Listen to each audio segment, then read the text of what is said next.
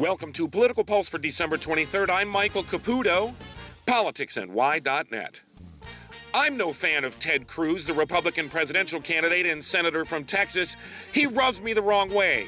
But today, I stand in defense of Ted Cruz and his children. Ted Cruz produced a funny family Christmas video poking fun at politics. His children appeared in the lighthearted piece, and it made me smile. But it apparently pissed off a cartoonist at the Washington Post who scribbled an animated drawing representing his children as monkeys. And they published it. Forget how mean-spirited that is. We expect that from liberals. But now the Post won't apologize for posting a cartoon that depicts his Hispanic children as monkeys, clearly a racist jab at Cruz.